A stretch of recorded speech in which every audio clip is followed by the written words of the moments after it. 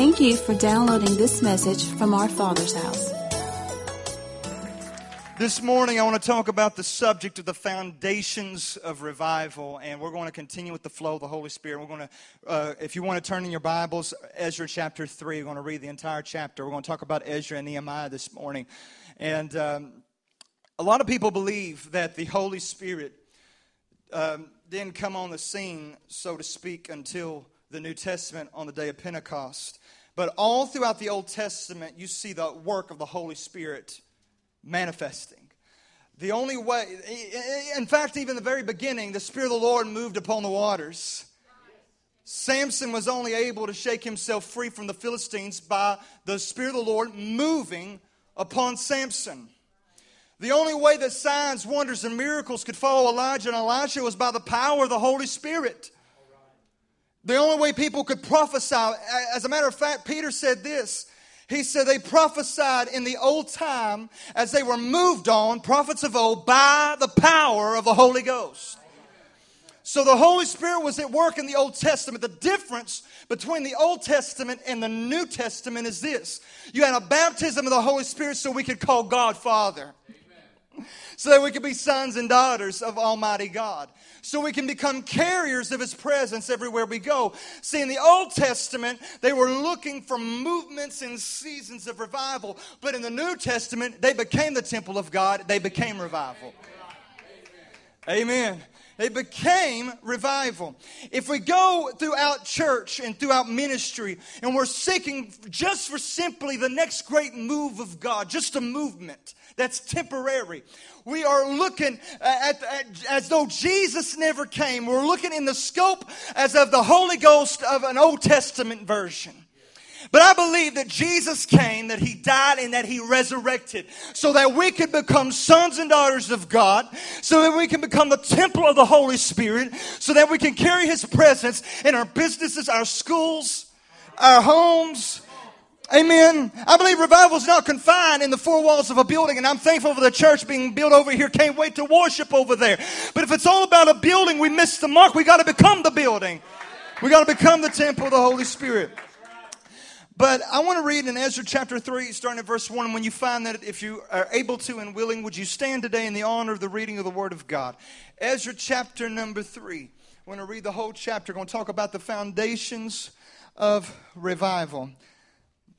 Y'all be praying for your youth pastor and associate pastor. Praise the Lord. I believe God's giving me a word to deliver today. I'm excited about it. Right by His presence this morning. Ezra chapter 3, this is what the Word says. It says, "And when the 7th month was come, the children of Israel were in the cities. People gathered themselves together as one man in Jerusalem." There's so much meat in this chapter. "Then stood up to Joshua the son of Jozadak, and his brethren the priests, and Zerubbabel the son of Shealtiel, and his brethren, and builded the altar of God of Israel, to burn offerings thereon, as it is written in the law of Moses, the man of God. And they set the altar upon his bases. For fear was upon them because of the people of those countries, and they offered burnt offerings thereon to the Lord, even burnt offerings morning and evening. There was always a fire burning. They kept the Feast of Tabernacles, that is written, and offered the daily burnt offerings by number." Now the Feast of Tabernacles was a time in the month of, I believe it's September or October, where, depending on how the year falls, where they would take 7 days and they would leave their home and stay in a tent to commemorate their time in the wilderness and that God's brought them into the promise. "And afterward," verse 5, "and afterward offer the continual burnt offering, both of the new moons and of all the set feasts of the Lord that were consecrated, and everyone that willingly offered a freewill offering to the Lord. From the first day of the 7th month began they to offer burnt offerings to the Lord." Now listen, but the foundation of the temple was not yet laid. The foundation of the temple was not laid. "And they gave money to the masons and the carpenters, and meat and drink and oil unto them to Zidon, to them of Tyre, to bring cedar trees from Lebanon to the sea of Joppa, according to the grant that they had of Cyrus king of Persia." You had a foreign king that funded the building of the temple. "Now in the 2nd year of their coming to the house of God at Jerusalem, in the 2nd month began Zerubbabel the son of Shealtiel, and Joshua the son of Jozadak, and the remnant of their brethren, the priests and the Levites, and all they were come out of captivity unto Jerusalem. and appointed the Levites from 20 years old and upward to set forth the work of the house of the Lord. Then stood Jeshua with his sons and his brethren, Kadmiel and his sons, the sons of Judah, together to set forth the workmen in the house of God, the sons of Henadad and their sons, their brethren, the Levites. And when the builders laid the foundation of the temple of the Lord, they set priests in their apparel with trumpets, and the Levites, the sons of Asaph, with cymbals, to praise the Lord after the ordinances of David, king of Israel. And they sang together by course in praising and giving thanks to the Lord, because he is good. Can somebody say he's good this morning? For his mercy endures forever toward Israel. And all the people shouted with a great shout. And when they praised the Lord, because the foundation of the house was laid. But many of the priests and Levites and chief of the fathers, who were ancient men that had seen the first house, when the foundation of this house was laid, before their eyes, wept with a loud voice. And many shouted aloud for joy. Last verse. So that the people could not discern the noise of shout of joy from the noise of the weeping of the people. For the people shouted with a loud shout, and the noise was heard from afar off. Let's pray. Father, we thank you, humbly grateful for the opportunity to preach behind this sacred desk, God. I pray, Lord, that you'd anoint the ears of your people to hear. Those that are listening and watching live right now, I pray that your anointing would come through the sound waves from this pulpit, and people would be touched and changed forevermore. Let there be a sound of awakening and revival that comes, oh Jesus, that comes from this place today. Let all of us receive something from this word today. Father, we just thank you, God, for every life and every soul being challenged and changed by the word today. We thank you and we give you praise and glory in Jesus' mighty name. And everybody says amen. Amen. You may be seated in the presence of the Lord. I want to talk about this subject of the foundations of revival. We talk about revival a lot, and my goal is this. I don't want revival and awakening and these terms to become a byword for the church where it's just, oh, they're talking about revival again. I believe that there's some foundations we need to lay as we move forward in the purpose and plan of God for us as a people, for us as a nation, for us as a church and a region. We need to understand what revival really looks like and what it's really all about. Before you ever can have revival, first of all, you've got to pray. You can't have any move of God, or you can't be changed, and you can't grow, and you can't become a carrier of His presence without prayer. You got to have prayer. 2 Chronicles 7:14, we all know it. If my people, which are called by my name, will humble themselves and pray and seek my face and turn from their wicked way, He said, then will I hear from heaven.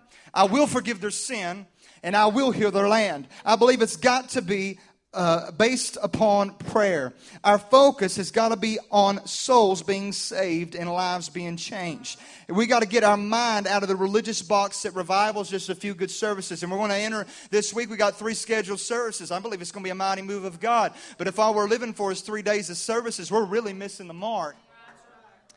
What I want to see happen is a flame be ignited so greatly in our young people that I'll start getting word over the next couple of weeks that we broke out in prayer in our cafeteria, we broke out in prayer on our baseball field, we broke out in prayer. Come on, somebody. That there's a move of God that's spontaneous and out of control because the Holy Spirit is at work.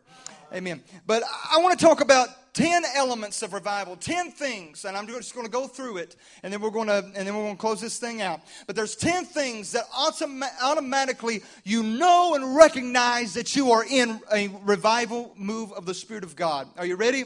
Number 1, revival is when leaders are stirred by the Spirit of God and return to Him. When you open the first, because Ezra was all about revival. During this time, you had Ezra, who was a priest and a teacher, a scribe. His heart was to teach the instruction of the law. You had Nehemiah, who built the wall to fortify the city of Jerusalem. You had the prophets Haggai, Zechariah, and Malachi pushing the people. Don't quit. Don't stop. We got to finish this job. and began to prophesy the truth. You had Joshua, who was a high priest, who stood in the gap for the generation and who interceded. You had Zerubbabel, who was leading the children of Israel to building and constructing the temple of the Lord. Everybody had something to do for the kingdom of God. And we'll get into that in just a minute. But when you first open to Ezra chapter 1, the first thing that you will catch a glimpse of was that it was a king. It was a foreign king. It was Cyrus the Great in 538 BC that released the people of Israel and said, go build a temple. They had been in Babylonian captivity for many years.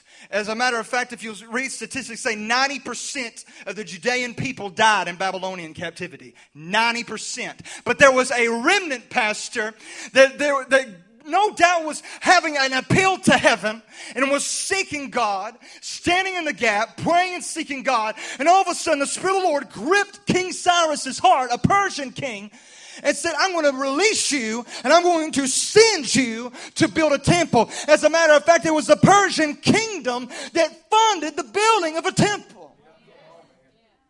Hallelujah. You know we're in revival when our government turns its face to Jesus Christ. We got to get to a place where we are praying for our government and its leaders. We do a lot of criticizing, but not enough praying. We do a lot of condemning, but not enough interceding. Our hope is not in a Republican or a Democratic candidate. Our hope is in Jesus. But I believe that we can pray as this year goes on, and God can raise up a man of God to lead this nation. How many believe that? Anybody at all? Maybe I'm just by myself. Listen, the church is still here. I said the church is still here. If we're not making our impact and our imprint on our government, we are living as though God is dead. But my God is not dead. He is alive and well. And I believe we can pray and this nation can return to God. There's hope in America or God is dead. Well, amen.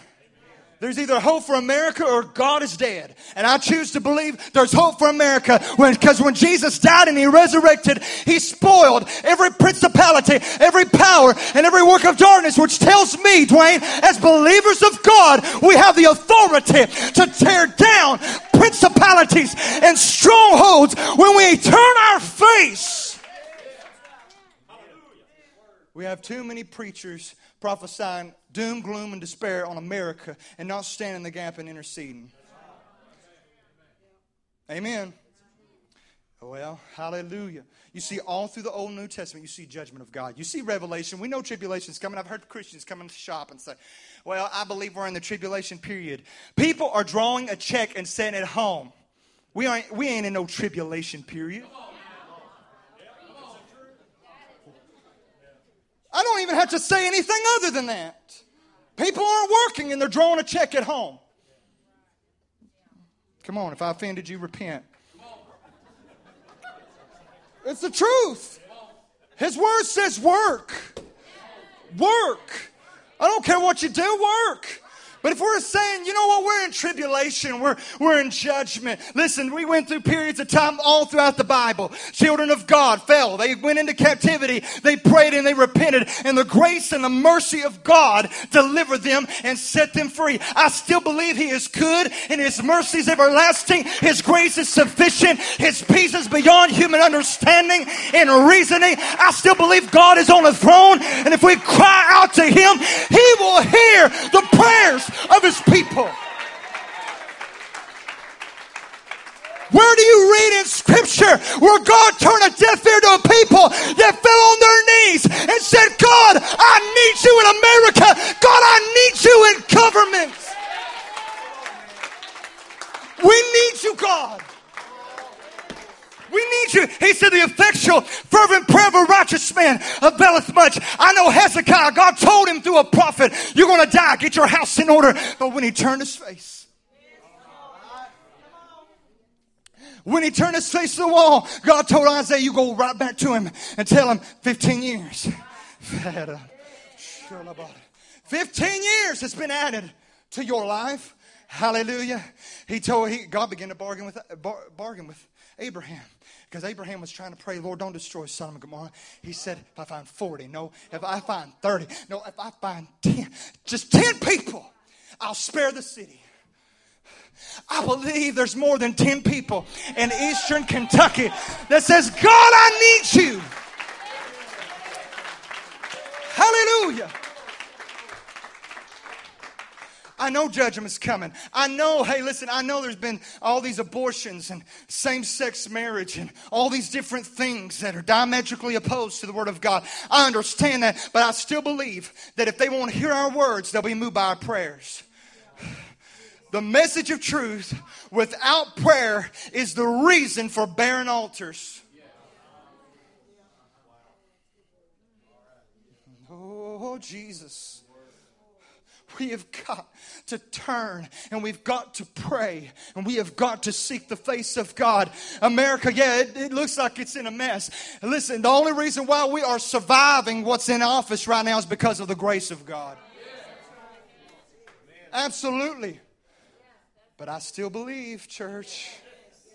I still believe in an end-time revival. I still believe in the last days. I will pour out my spirit on flesh. Your sons and daughters shall... I still believe.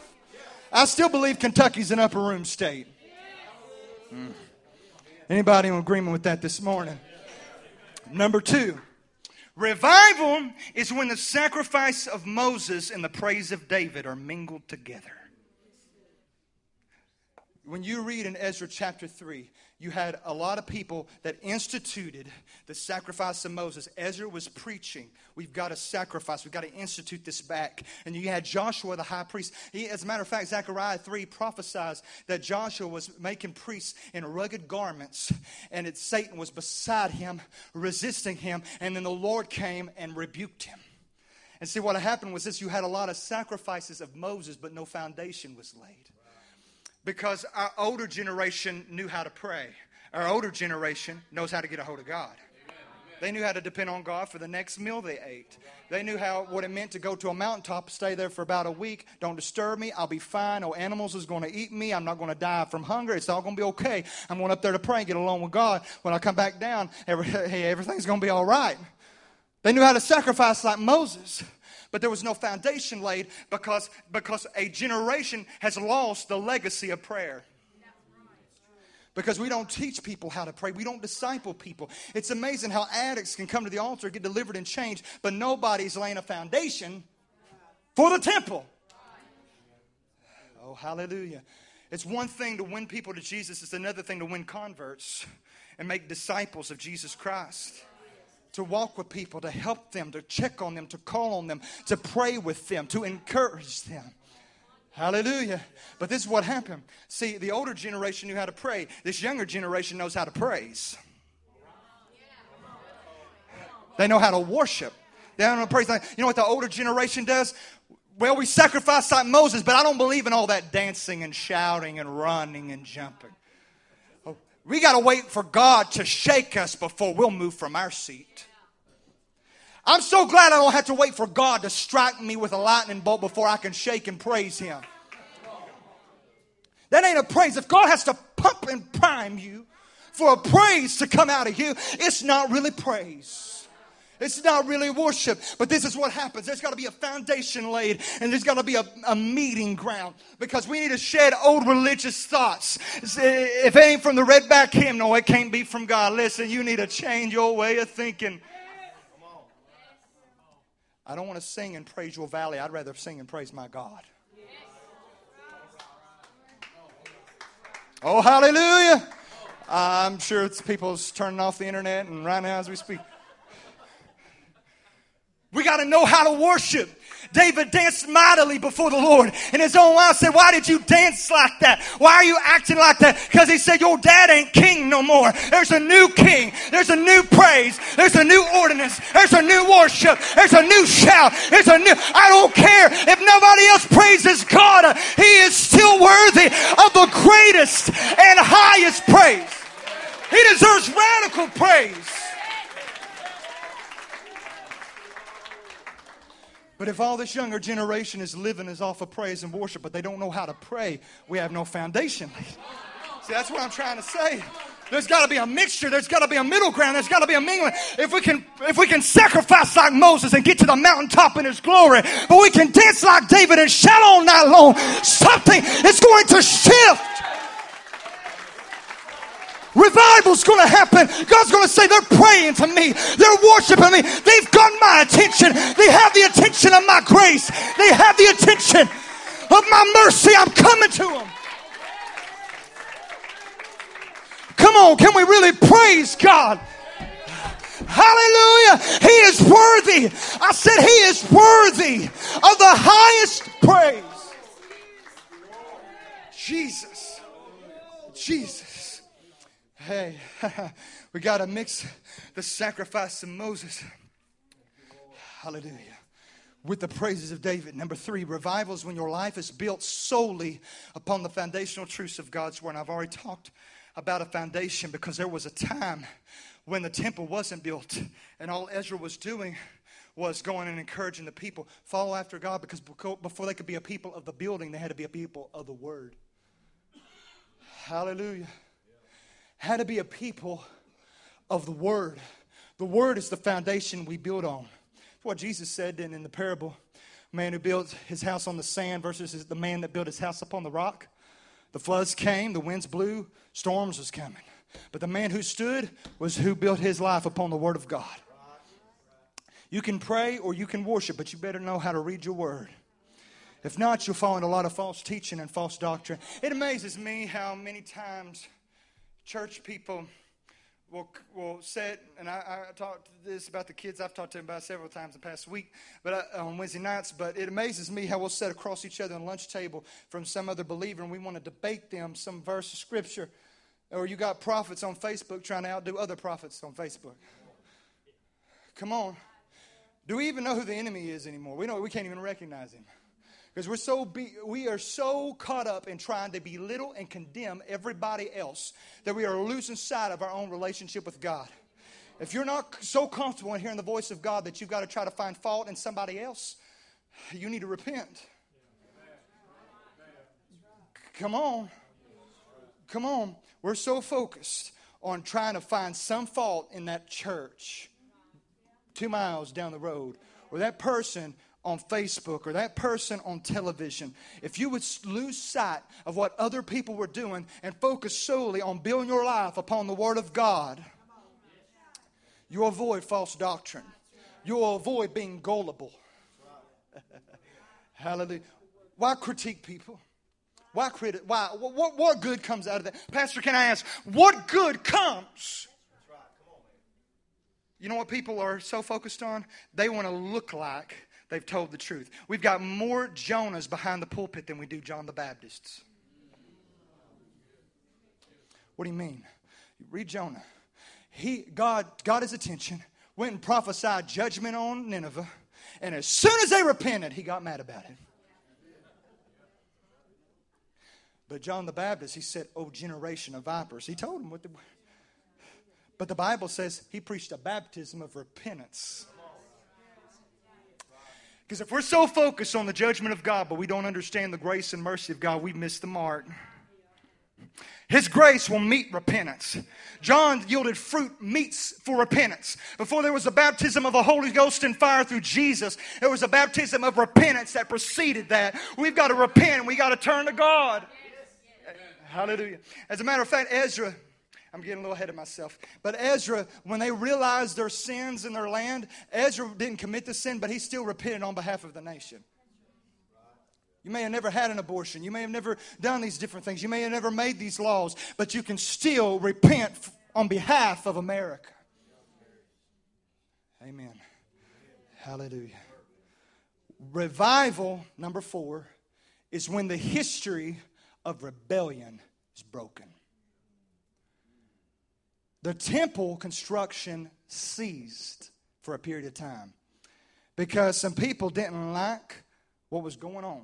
They didn't want Israel to build a temple. So they went to, and this was during the reign of King Xerxes and Artaxerxes. And they went to them and said, "Hey, listen, you don't want them to build this temple because they are rebellious people. But they went through their history of all the times they rebelled against other gods and other people and other kingdoms and their God. They said, they're just a rebellious people. We want to stop this temple. The reason why the temple was stopped being built was because of a history of rebellion. We have got to break history of rebellion. Now we're quiet. We got to break the history of rebellion. Look at America, First Great Awakening. Rebellion, awakening. Rebellion, awakening. When we break the history of rebellion. He said, the iniquity of your fathers is visited upon your children even to the third and fourth generation. That's why you have generational curses. Hello. That's why you look in certain homes and you see nothing but divorce, nothing but alcoholism, nothing but perversion, nothing but this, nothing but that. Because there's a history of rebellion that's got to be broken. And it can only be broken through the blood of Jesus. When we turn and when we say, God, I refuse. Because rebellion is a sin of witchcraft. You got to learn to submit to the authority of the Holy Spirit, to the authority of God. You got to learn that it's not about me, but it's about Him. I've got to die to myself and follow after Jesus. He said, if you want to follow after me, you got to deny yourself, take up your cross, and follow me. We have got to break the backbone of rebellion. And the only way to do that is when we turn our face to the wall. And say, God, forgive me. It's like this, young people. If you go and you're like, yeah, I'm on fire for 2 weeks, but then for the next 2 or 3 weeks, you're back into pornography, and then you're on fire for 1 or 2 weeks because you prayed and apologized to God, felt real good about it, and then a week or two, you're back into the mess. We've got to break this pattern. The pattern's not broke by feeling, but it's about an encounter of the life-changing grace and glory and power of God. Hallelujah. Instead of having a history of rebellion, we'll have a future of nothing but revival. I don't want hell on earth. I know what Revelation says, but we're still here, church. We can have heaven on earth. Amen. Number 5, revival is when the city is built around the church, indicating a tremendous influx of biblical evangelism. Everything that you do in the church should be a reflection of your personal relationship with God. If there's no evangelism in the church, you're surely not carrying revival.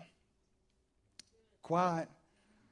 We're so focused. Let's build our building. Let's get the money together. But if there's no ministries going out, or we got 5 or 10 people doing ministry here and there, we're missing it, church. I said we're missing it. There are ministries sitting in this room, all over this room, that have not been started yet, and you need to seek God. Hallelujah. Paul Reese said this, revival is an experience in the church, but evangelism is an expression. You express that you're in revival by the way you carry yourself and by the way you witness to other people. There's so many different ministries. We think if we're not preaching behind the pulpit or we're singing or playing music, there's nothing to do for us and God. Listen, that is the biggest lie from the pits of hell that there ever is. You've got a work to do. We are all part of the same body of Christ. Hallelujah. We got Bible release program, prison ministry. Curtis and Stephanie are starting the nursing home ministry. We got life groups. We got this. We got that. And all that's great. And that's a good foundation for us. But we need to be way, way, way, way beyond above that. Every part of this community should feel the influence of this ministry. If we're in revival. Hallelujah. That's why you say, God, search me. If there's plans and giftings that's not coming up yet, God, show it to me. Let it burst out of me, God, that I will effectively evangelize the gospel of Jesus. Some of you need to give clothes, give shoes, do something for God. Whatever it is, do it with all of your heart. We treat ministry in such a way that it's almost like a prostitute for the church. It's distracted us. We're intoxicated. We got to do this to God, but we don't have no relationship with God. That out of that love for God is a love for people that we want to meet those needs. The answer for people's needs is not in the government, it's in the church. Hallelujah. Number 6, revival is when each individual finds their specific role in the kingdom of God, kind of on the backside of what I just said. You find your role. I mentioned it earlier. Haggai, Zechariah, Malachi, prophets. Zerubbabel and his people working and constructing the temple. Nehemiah fortifying the city with walls around it. Built it in 52 days, led a group of people to do it. He was a cupbearer for the king, and he heard about the ruins of his city, and he said, I've got to go build that city again. Because it's not a city without walls around it. It's not a city without intercessors protecting it. Hallelujah. So everybody had a role to fulfill. You've got a role for the kingdom of God, and we got to do something. If you've got a heart for outdoor ministry, let's come together. Come see me. Let's get it started. Let's get it going. If you got a heart to buy shoes and clothes for the kids at school, we've got teachers and principals here. Come see me. We'll make something work. But let's do something for God. I don't want to go before God in heaven and go empty-handed. Well, I never gave to anybody. I never loved on anybody. I never encouraged anybody. I never did anything. No, I don't want to be like that, Curtis. I want to go and say, God, here are the souls that have come with me. When I go into heaven, Pastor, there's going to be a lot of kids that I never seen and never lay my eyes on in Kenya and Africa, but they're going to be there because there was a school building, because there was a, come on somebody. I may not ever lay eyes on them, but I know I'm making an impact. Do something for God. Anything. If you're a missionary, come see me. We're connected to people all over the place. We'll put you in a nation. Let's do something for God. If we're not doing anything, we're complacent and we're next to a lukewarm condition. We've got to do something for God. Number 7. Revival is when you face adversity, but nothing hinders or overcomes the work and will of God. It blows my mind. Man, I tell you what, I got saved this past week, and I just knew the first thing those believers told me was, honey, the devil's going to be on your back. Actually, I had one come in the shop just like that this week. You find out who real people are when you're out in the shop, right? Oh, I got saved. First thing, as soon as I come off that altar, they told me was the devil is going to be coming at me because he don't like it one bit. Is our God dead? Last time I checked, the word said he is defeated. This is what happened. Yeah, Ezra and them, the temple was halted because people were coming against it. But they began to pray, and they still were teaching the word, and they were still sacrificing. The foundation was laid. They were still doing the work for God. And what happened was there was another king that would come and would grant them, hey, start it back up. Let's finish the job. Nehemiah, when he was building the wall, there were some people rose up and said, listen, you ain't going to build that. You're just a weak people. You're just a remnant. You're not going to build a city. You're not going to fortify this city. He said, you have no right, no portion, and no memorial in Jerusalem. What if we looked at the devil and said, you have no right, you have no portion, and you sure have no memorial in Pineville, Kentucky? You don't belong here.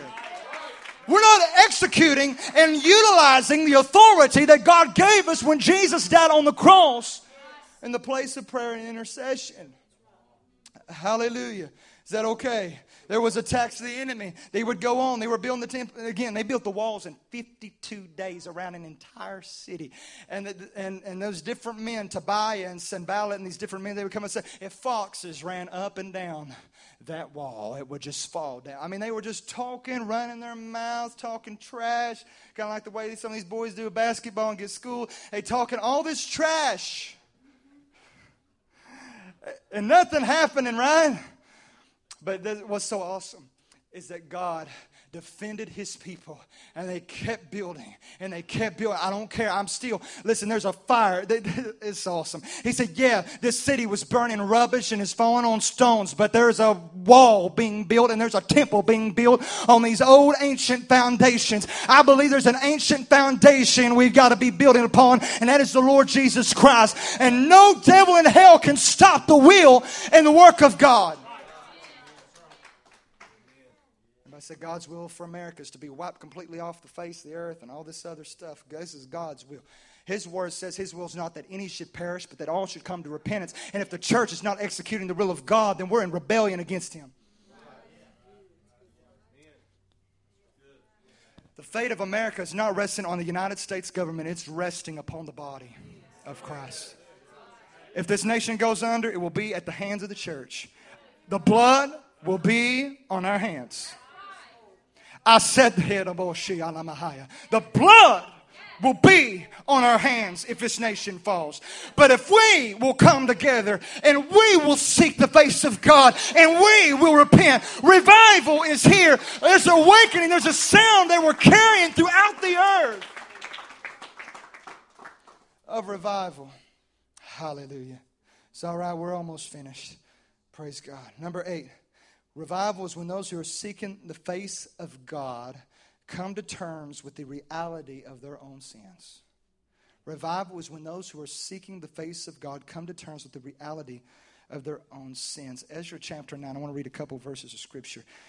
Revival is when those who are seeking the face of God come to terms with the reality of their own sins. Because just as Isaiah stared at the presence of God, he was convicted because he was looking upon the holiness of God.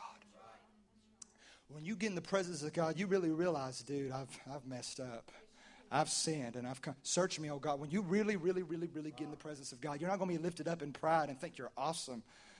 You want to be humble. You want to get on the floor. You're going to weep between the porch and the altar. There'll be a sound of weeping. I want to read verses 1 and then verse 6. Verses 1 and verse 6. It says, "Now when these things were done, the princes came to the people of Israel, and the priests and the Levites have not separated themselves from the people of the lands, according to the abomination of the Canaanites, the Hittites, the Perizzites, the Jebusites, the Ammonites, the Moabites, the Egyptians, and the Amorites, and all those ites." Verse 6, "And said, O my God, I'm ashamed and blush to lift up my face to you, my God. For our iniquities are increased over our head, and trespasses grown up unto the heavens." This was Ezra's prayer. This was the priest's prayer. This was the scribe, the teacher of the law, who had set his heart to teach the truth of the word. This man said, our sins have piled up all the way to the heavens.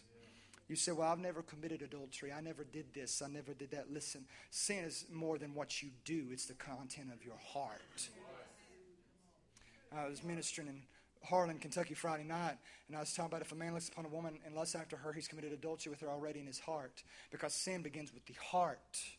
A lot of times all we're doing is we're picking the tree and cutting off the fruit of our sin, but we're not dealing with the root of our sin. You take all the fruit off that apple tree, guess what? It's going to, in the next season, it's going to yield forth more apples. Until you uproot the tree. Revival brings an awareness of your sin and the sins of a region and the sins of a nation. When you really get in the presence of God. The poverty level of this region is the church's fault because we have a poverty mindset. That just came to me. Hallelujah. That's the Lord. It's the Holy Ghost. Reason why the spirit of poverty is so rampant throughout this region is because we have a poverty mindset. Woe is me. I just got to make it through this valley. The devil's been on my back. Everything going wrong in my life. Like God is dead and nothing good happens. He said all good things come from above. Hallelujah. I still believe He is a good Father. That He gives the best to His people. But it's all about your mindset and your lack of faith. It's easy to prophesy judgment when you see the sins of the people. It's hard to declare in the atmosphere, God, I believe in your word that by your stripes we are healed and this nation's going to be healed. It's a lot easier to say, man, look at all the things going wrong in this nation. Look at our government. Look at Obamacare. Look at this. Look at that. But I still believe. A realist isn't a prophet. It takes faith. I said faith. Job said, I'll decree a thing and it shall be established. And what happened, church? He received double for his trouble. By just decreeing and declaring. We got a pastor. I've never seen anybody declare so much faith than our pastor. But I'm behind every word. I said I'm behind every word. Go ahead and you speak that negative. You know what you're doing? You're framing the world that your children's going to grow up in. Hallelujah! We're framing the world. And the Bible says in Hebrews 11:3 that the worlds are framed by the word of God. When you speak nothing but negative and death and lifelessness, you're forming the world for your children. But when I declare faith in the kingdom of God, I feel this. I'm declaring over the young people, they're going to build businesses. They're going to be judges and lawyers and doctors and teachers. That's what we do. If their parents ain't going to declare it, I'm sure some of you all are. I'm going to declare it as a youth pastor because I know I speak life to this thing. Something's going to change. If your child is in all kinds of trouble and all kinds of mess, before they walk out the door to go to school, you say, hey, man, before you leave, I'm going to pray over you, son. I speak blessings over you. You're the head and not the tail. You're above and not beneath. You'll prosper even as your soul prospers.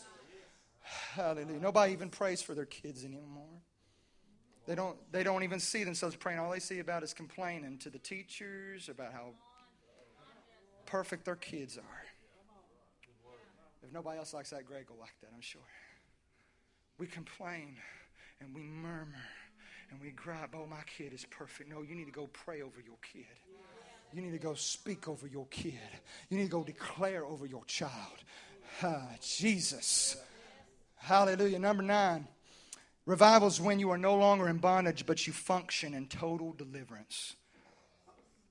This is what Ezra, this is so good. I'm almost done. Just bear with me. I feel this. This is a word. You getting anything out of this? Hallelujah. Let's go to verse 8 of Ezra 9. It says, Ezra 9 and 8, I want you to get this. Revival is when you are no longer in bondage, but you function in total deliverance. Verse 8 of Ezra 9, chapter 9, it says, and now for a little space, grace has been shown from the Lord our God to leave us a remnant to escape and to give us a nail in the holy place, that our God may line our eyes and give us a little reviving in our bondage. There's America right there. That's where we're at. We don't want deliverance. We just want a little feel-good moment while we're still bound. We want enough grace to carry us through our problems and our troubles, and hope that His grace would help us to avoid the consequences of our bad decisions. God, just give us a little reviving in our bondage. God does not want you to carry and have moments of refreshing in His parents and not be totally changed. God wants you to be in deliverance. I said God wants you to be delivered. His grace can bless you in those hard times, but His real, authentic, tangible presence will deliver you. How many of you, when you got saved and you got changed, you was an alcoholic, but God delivered you and He took the taste right out of your mouth and you've never touched a drop since? I want you to raise your hand right now. I want you to raise your hand. There's about 2 of y'all right now. Okay, 2 or 3. Some of y'all, it may be drugs. It may be something else. But you know when God got a hold of you, you knew He got a hold of you. We don't need an apology. We need repentance. We don't need reviving in our bondage. We need deliverance. He said in Galatians, he said, be ye not entangled again in the yoke of bondage. Don't go back to it. Don't be tied down to it. Don't be tied up in it. He said, I want you to be delivered. How do you get delivered? You get in the presence of God. You accept the spirit of adoption. You realize that you're a son or daughter of God. You're not captivated by this world, but your eyes are set on Jesus. And you go after Him and you pray and you read and you seek His face. And then you change your environment. You change your environment. You're not going to continue in deliverance if you still hang around addiction for the rest of your life. You're not going to. Because on a bad day, when all that's staring at you in the face, you're going to run right back to it. God don't want you to have relief. He wants you to have deliverance. Change your environment and surround yourself with people who are stronger in Christ than you are.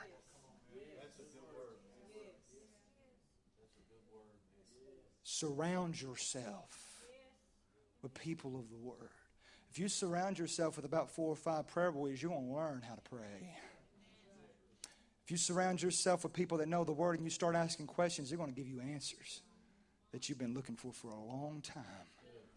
Surround yourself with people. Finally, this is the last part. Revival is when the atmosphere of your home changes.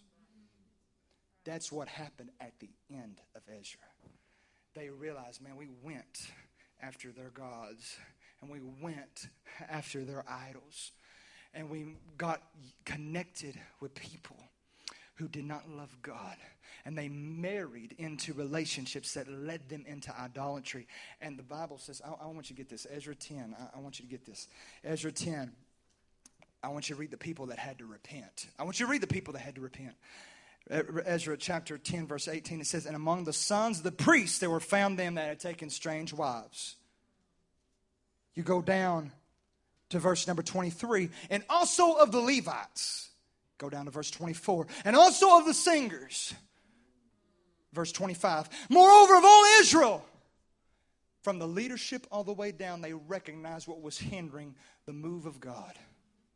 We needed a change in our homes because we married into something we shouldn't have married to. Now, of course, I believe what God puts together, let no man put us under. But I also believe we need healing. Oh, I feel this. Healing in our homes and marriages. If you are in this room right now and you don't have a spouse that is saved and going to church with you, I want you to raise your hand to heaven right now. You have a spouse that needs to be saved. Several people. Listen, God's able to heal that. God is able to arrest them by the presence of God. You're fighting tooth and nail to try to heal your marriage. God is the answer. If they won't listen to you, go to war for them in prayer. Because the Holy Spirit can do a lot more than what you can say.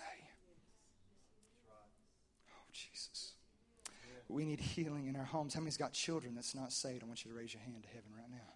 You got children that's not saved. Listen, God's hand is not too short that He can't save. Neither is ear too heavy that it cannot hear. How many of you are connected to a family member that is addicted to drugs? I want you to raise your hand right now. Oh, Jesus. Raise your hands high. I want to see it. I want everybody to look around. We need revival. We need revival. We've got family that's addicted, but I know a God. Revival brings you an awareness of your sin, but it changes the atmosphere of your entire home and family. Addiction is running rampant because the church didn't have the answers to fill the void in their heart. They're going to drugs and alcohol and all these different things because there's a brokenness inside, and nothing in this world can fill it like the love of God can.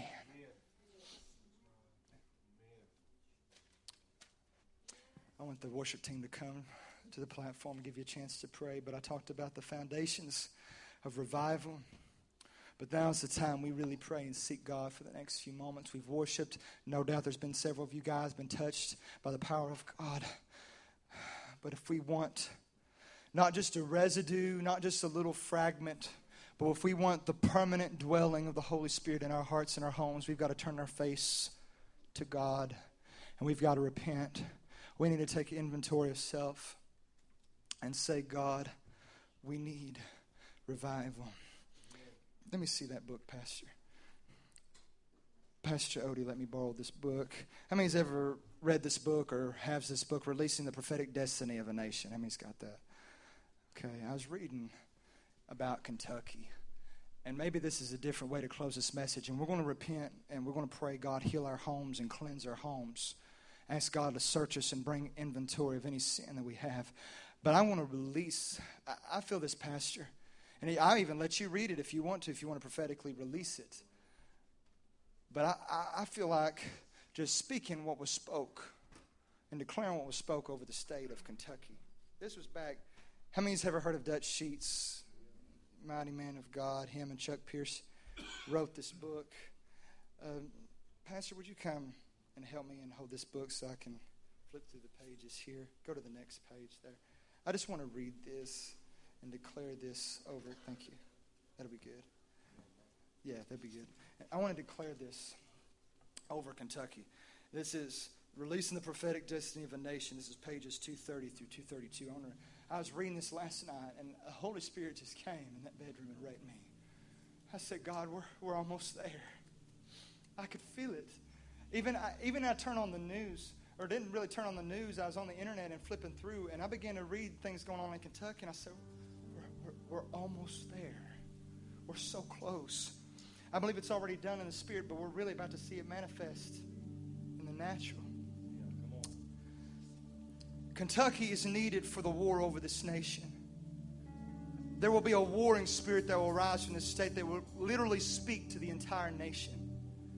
Kentucky is on the verge of its biggest change. God is loosing the horses, the runners, and the riders in Kentucky. They will ride and run through this nation once again. There's a breaking out that's going to occur in Kentucky. It is the first fruit state of revival.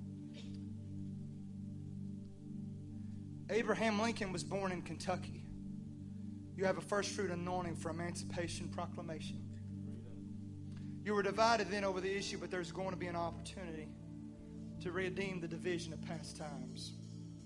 Kentucky will set the course for the nation in this. It's talking about healing the racial divide. Lexington is the stable for war horses. From here, the horses will be released across the nation. Get ready, I'm calling you to war like you cannot imagine.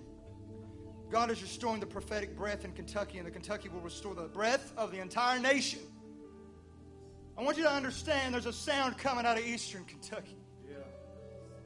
Out of Pineville and Bell County, Kentucky, there's a sound coming that's going to shake the nation. I believe it. I agree with this word.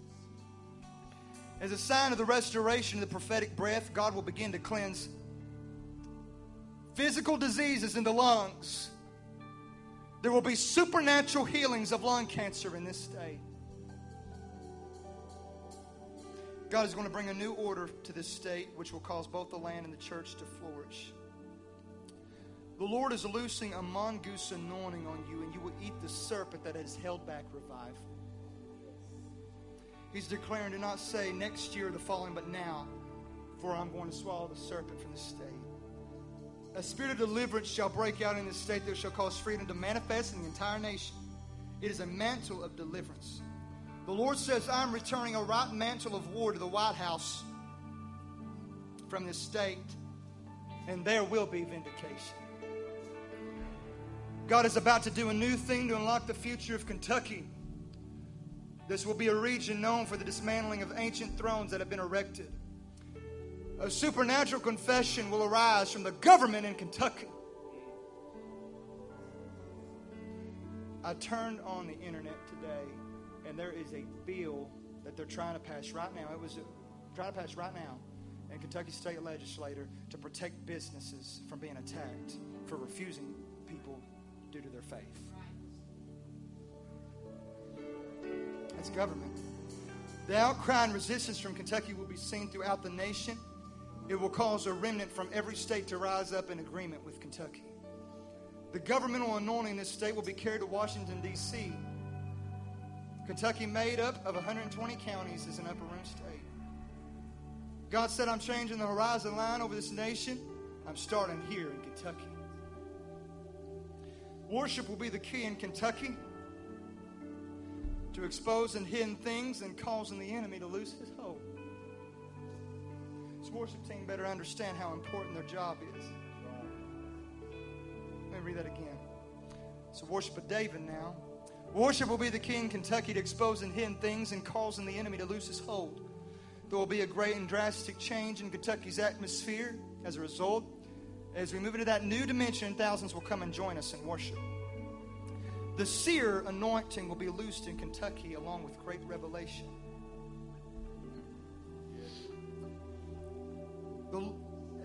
This is a testimony. This goes along with you, Pastor. The Lord awakened Dutch at 3:33 a.m. Pastor talked about last week. He was woke at what times? 1:11, 2:22, and what? And gave him Ezekiel 33:3, the watchman's charge for the state of Kentucky. The Lord said there will be a new level of a spirit of wisdom and revelation released to bring us into a higher level of the prophetic. We will be known as the hearing state. Discerning of spirits will be released to God's people for a strong, strong deliverance anointing coming to the state of Kentucky. Both the mantle of war and the mantle of worship shall rest on Kentucky, unlike anything seen before. It will be a pleasant war because it is born of worship. It will create a new great awakening. The spirit of revelation is coming through many supernatural ways and divine strategies to be released to gain great victories. Universities, schools, and organizations are about to be invaded by God's people.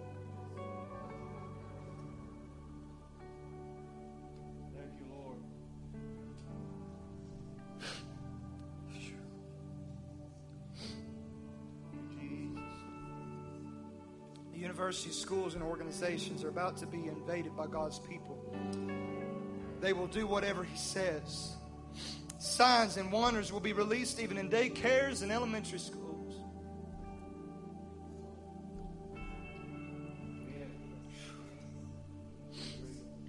An unusual mix of wisdom and revelation is going to be released.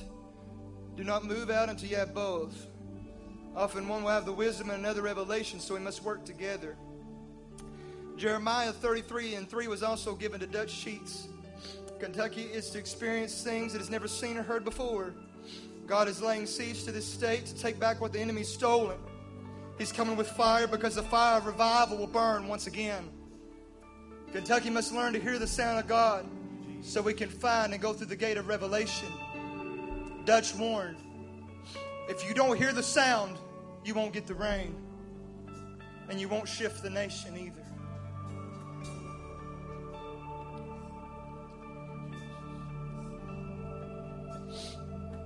That word's now.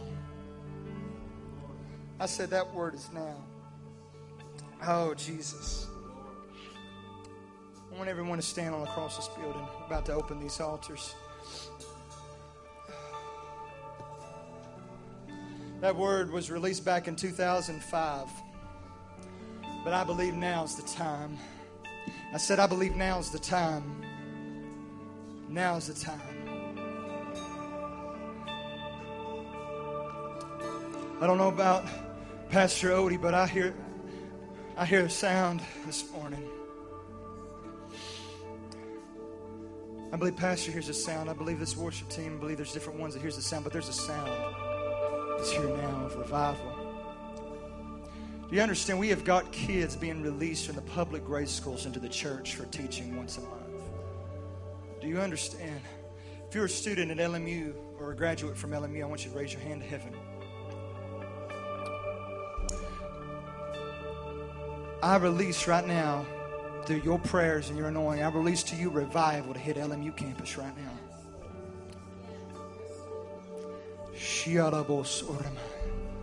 We release right now the sound of awakening in LMU campus. Let's pray. Give us a door to the campus. Give us the arena. Give us the school, Lord. Give us every class. I declare this morning, God, that LMU is the mountain pot of revival in eastern Tennessee.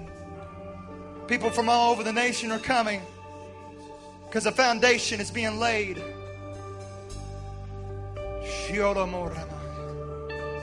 I pray that as these students that's here this morning, when they walk on that campus, they will declare, and there's going to be a shift in the spirit of that campus.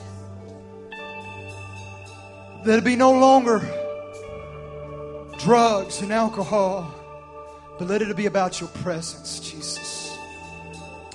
Let people be gathered together in their dormitories, oh God, for prayer meetings and revival and Bible studies. We release the Holy Spirit right now. An awakening into the dormitories and the classrooms of LMU. We release the conviction of the Holy Spirit on every board member that does not know you. Wow. Let your saving grace change and deliver. That you'll give them a joy and a love and a peace that money cannot buy. I declare a mountain pot of revival in Jesus' name. I just want to know this morning, is there anybody desperate enough, hungry enough to come and seek the face of God this morning? Revival brings an awareness of your sins, and revival, the Holy Spirit, makes you take inventory of your home and see what needs to be changed in your home. What kind of shift needs to take place?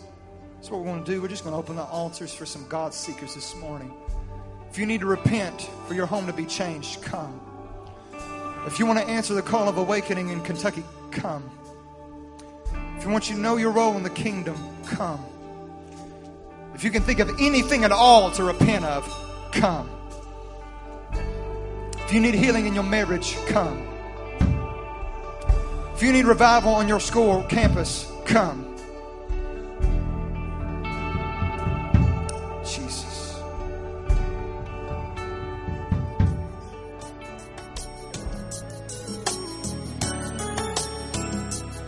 For more information about Our Father's House or upcoming events, please log on to www.ourfathershouseky.org.